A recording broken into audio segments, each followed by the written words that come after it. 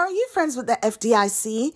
Well, you should be. I'm speaking about the Federal Deposit Insurance Corporation. Yep, that same agency that ensures you get back up to $250,000 of your money if your bank fails. Well, another one did. Citizens Bank out of Sac City, Iowa. They were formed in 1929, and in January 1st, 1934, they became an FDIC-insured bank. This is so sad. Well, as of November 3rd, 2023, the Iowa Division of Banking closed Citizens Bank and appointed the FDIC as its receiver.